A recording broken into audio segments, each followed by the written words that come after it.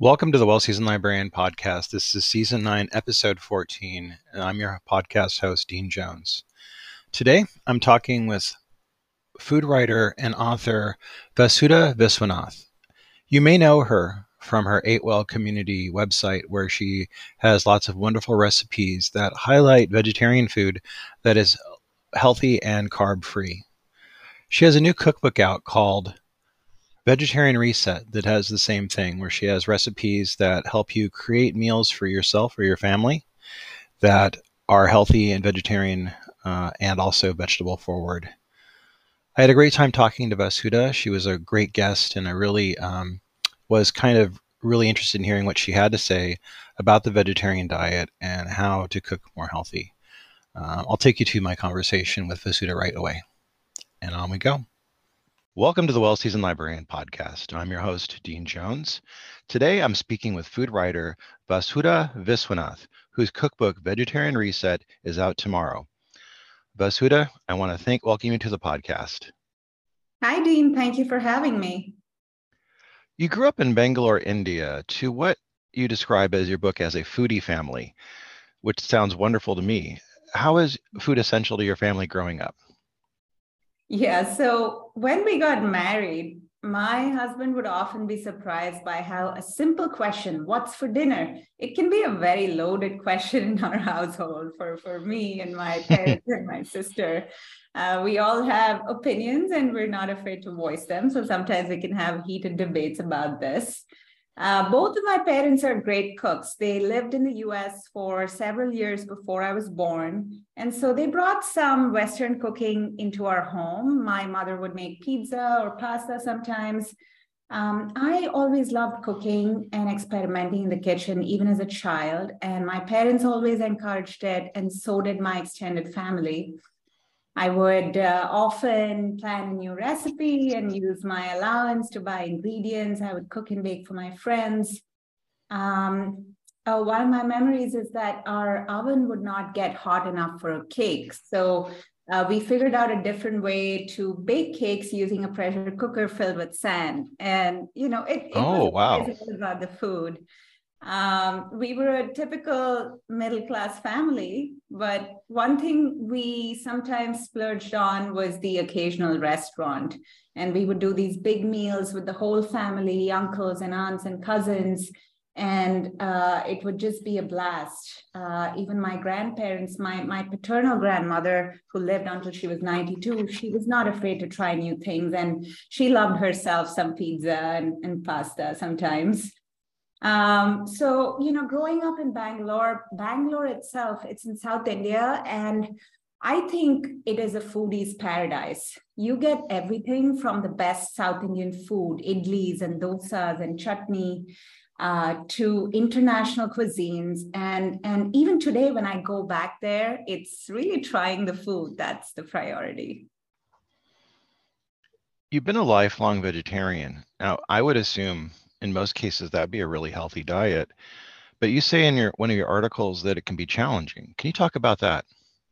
Sure. So when I moved to the US over a decade ago, I found that the Western notion of vegetarianism was quite different from what I'd grown up with. In the West, I think people turn vegetarian and it's usually considered a health or often an ethical decision. And today, maybe climate change is a big driver, right? Yeah. Newly turned vegetarians tend to associate a lot of green, healthy salads and smoothies and steamed vegetables with their diet. And when I came to the US and told people I was vegetarian, they would look at me like I have a halo around my head, or sometimes with pity because I would never know the joys of eating meat. But for those who have been vegetarian for longer, like me, my family has been vegetarian for generations, as have many in India. And this is usually for cultural or religious reasons. And the food, I have never considered a salad a meal until I moved to America. My meals tended to revolve around grains. Rice is a staple food of South India, or it would be bread, like rotis. Of course, we ate a lot of delicious vegetables too, but the focal point is grains. And in the past, it would be ancient grains that are whole grains. For example, in India, millets were really popular. Yeah. But in the modern world, and really in the last 50 to 80 years worldwide, it has really been refined grains that have dominated the food scene, and these are basically just pure starch. And so that's what I talk about in my book.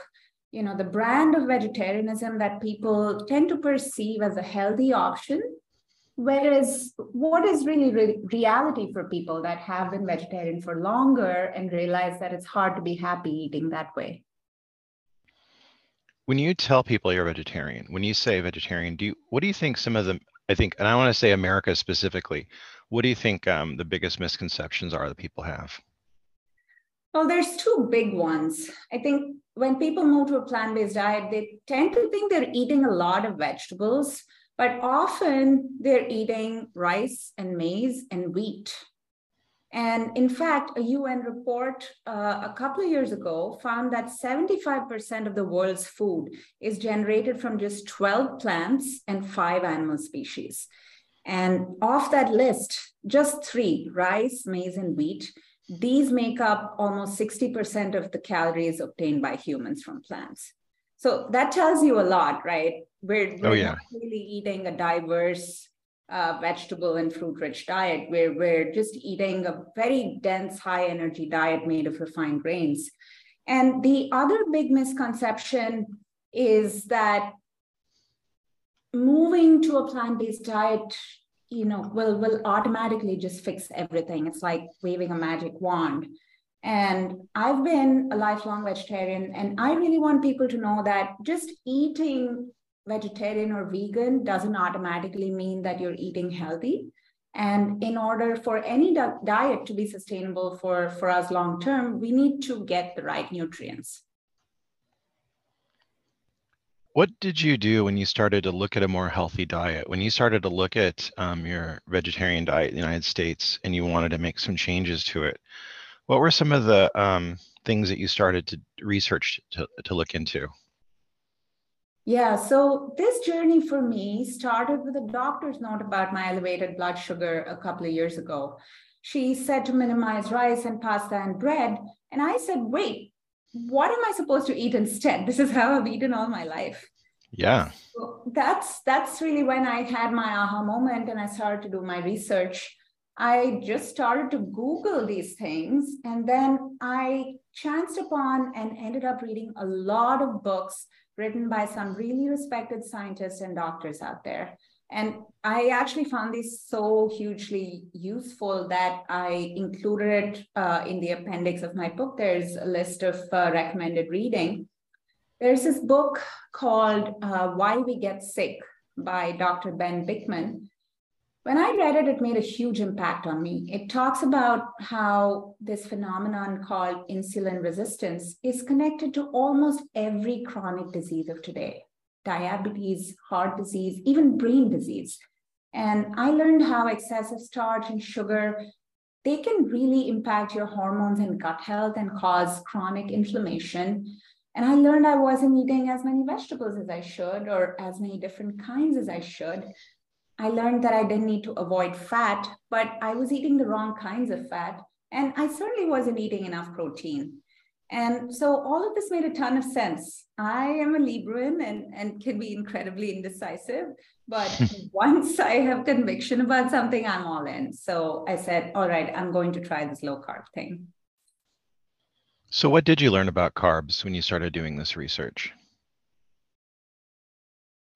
So, our body is always trying to preserve its blood sugar balance.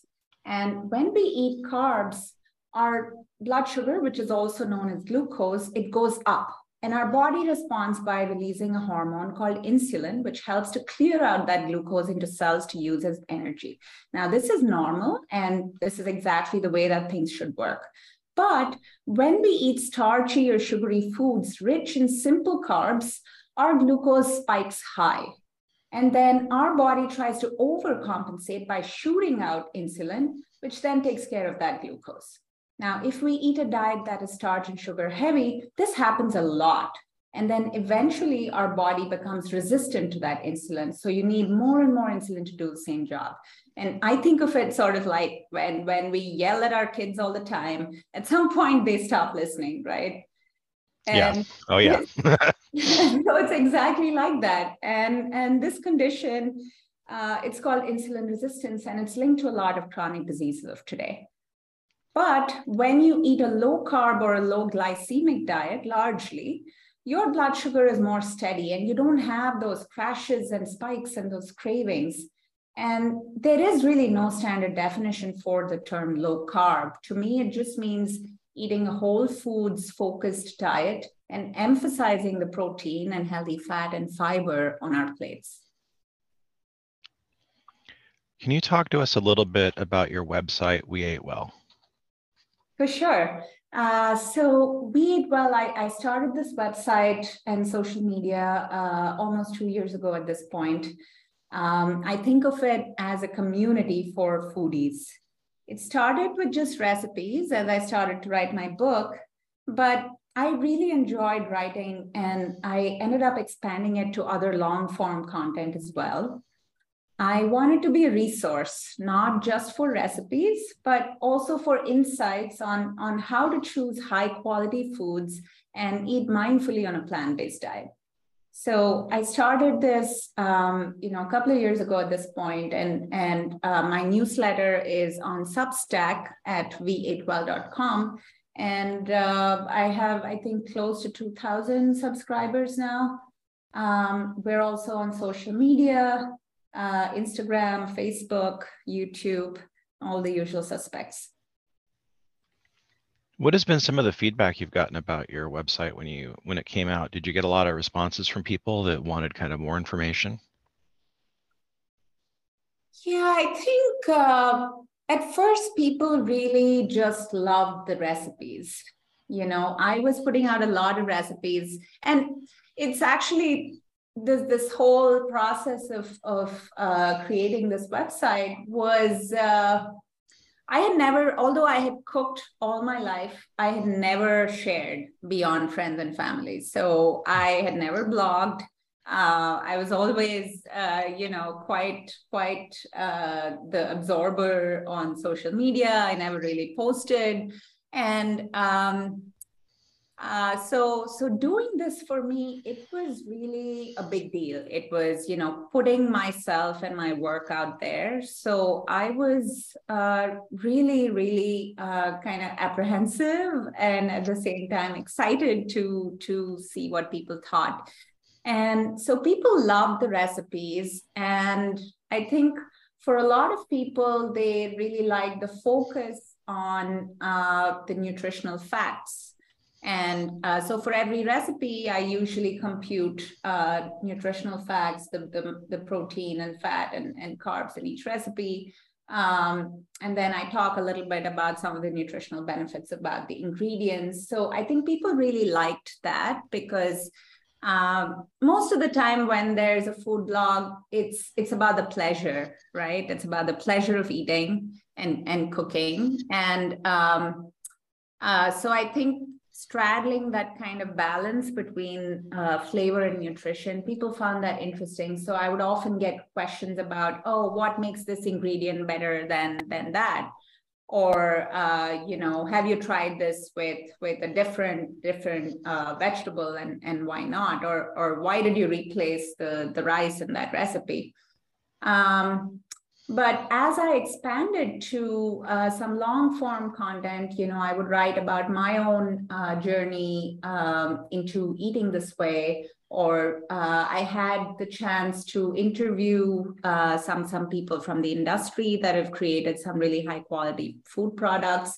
And so I found that those types of content also were really well received, and people, I think, because people, I think, found me to be kind of an explorer, and that's how I think of myself as well. I'm not the expert in any of these topics. I'm not I'm not a nutritionist, I'm not a doctor, I'm not a trained chef. I'm just exploring this world just as others are. And so I think maybe some of what I put across, it saved people time because, I was giving them information that was valuable and actionable.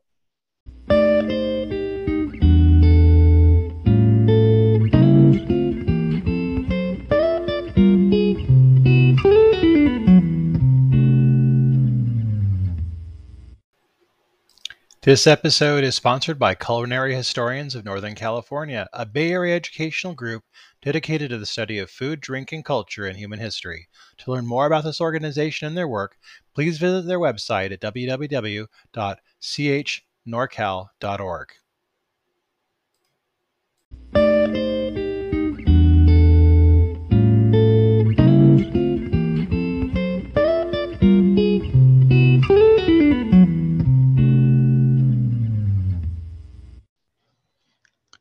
Now, as of this air date, so tomorrow, as of this conversation, when people hear it, you're going to have your new book come out. It's called The Vegetarian Reset. I want to talk a little bit with you about the philosophy that went into writing this book and what it was like writing a new book for you. Yeah, for sure. Well, when it comes to the philosophy, I think it's easy for me to say cut out the refined grains and processed food from your diet, but at the end of the day, that's easier said than done, right? Oh, We yeah, all yeah. have, yeah, we all have our own problems, and it's often hard to change habits because some foods are rooted in our identities or they help us handle our emotions, and sometimes we just don't have the headspace to make a big change in our lives. So, on my part, what I try to do is to make that choice easy.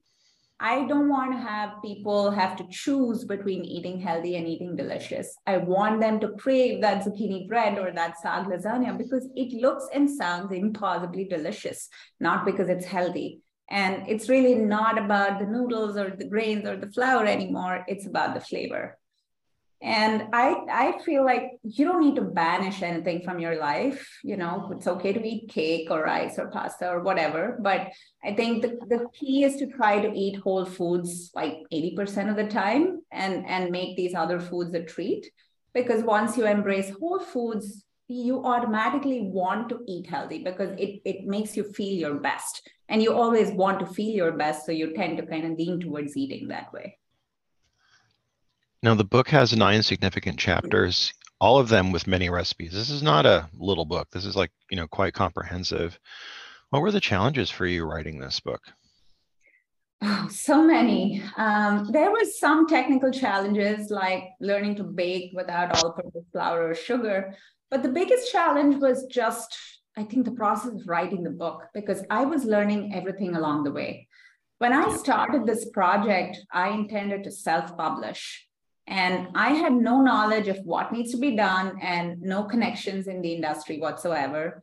So I just got my hands dirty. I read up as much as I could, and I did my best. I was fortunate to hire some really great freelancers along the way for photography and editing and design. But the whole process was very unconventional, and I'm sure I did many things out of order.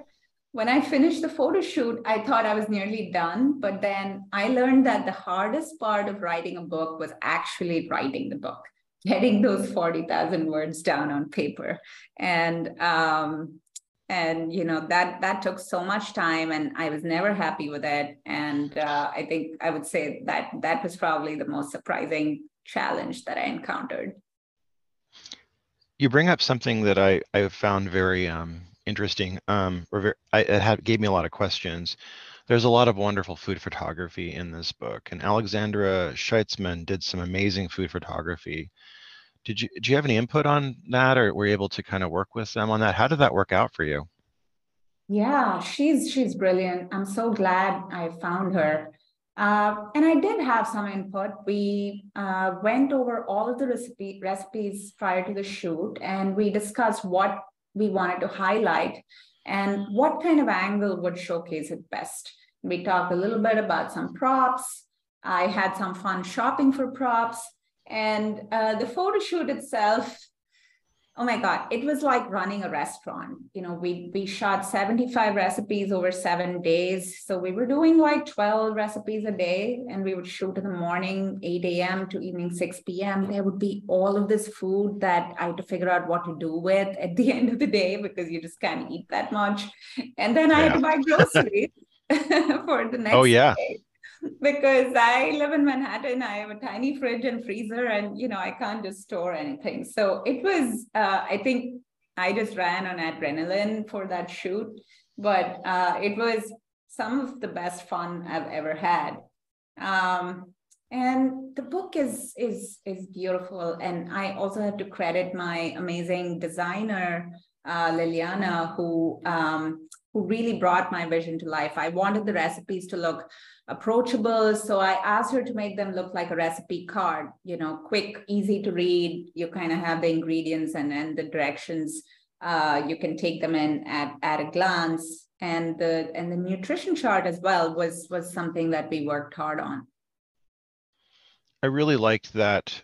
I liked how the photography tied in with the recipes, because it really made you want to try them. Specifically for me, like the cacio de pepe, and a few others that I really liked. I wanted to also talk to you about something that I think will be very popular, that I want to let people know about, because to me it was something that was a standout in the cookbook that I was used a lot in the cookbook, and that was your zucchini bread. Now this isn't the zucchini bread people think of immediately, like the one that's like a pastry you get in a bakery. This is a little bit different. You want to talk about that? Yeah, I'd love to. You hit the nail on the head. It's not your average, sweet zucchini bread that we normally make during the summer. This one is a savory sandwich loaf. It's made with chickpea flour and almond flour, and it has this gorgeous moist texture from the zucchini and this lovely light savory flavor that comes from the chickpea flour.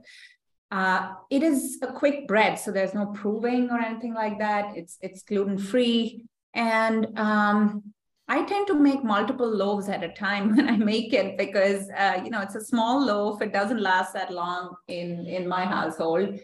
And I use it all over the book. Just I wanted to showcase its versatility. So I use it for anything that you would normally do with bread, make avocado toast, make this delicious Indian dish called pav bhaji.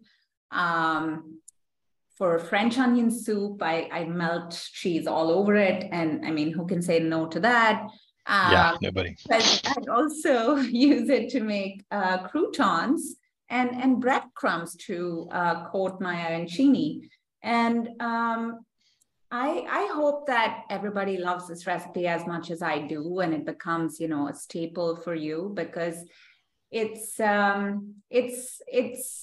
something that I think is unique. It's different from a sourdough. It's different from your average supermarket bread, and it just has so much flavor just on its own.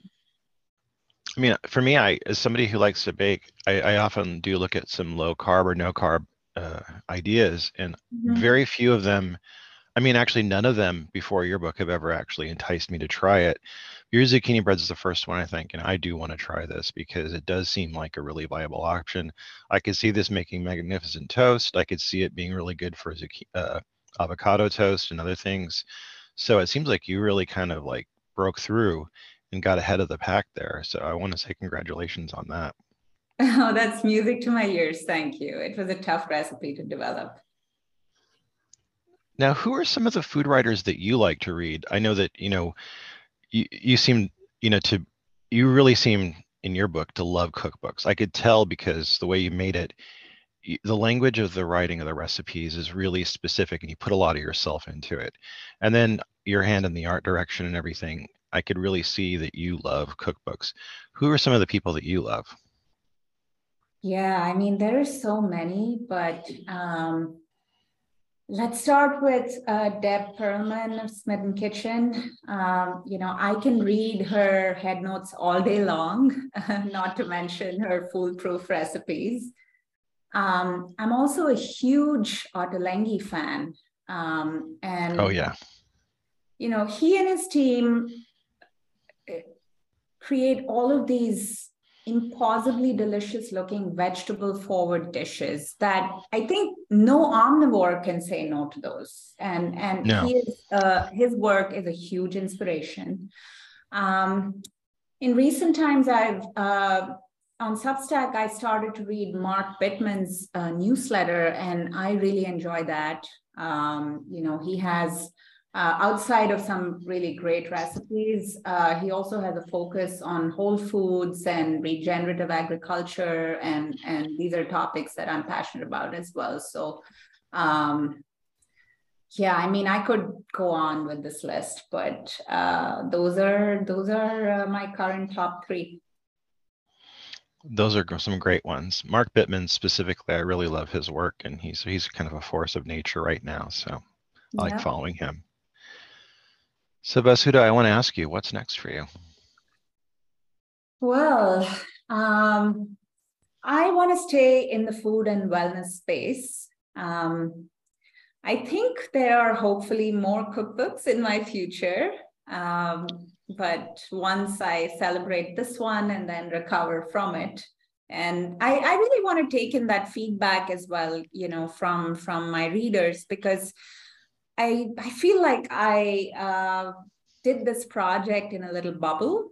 I was working by myself. Obviously, my family and my friends said everything was fantastic. So I'm actually really curious to see how it does out in the wild, and what people out there think about it and think about the recipes, and kind of take and what they want to see more of or less of, and take that feedback into account.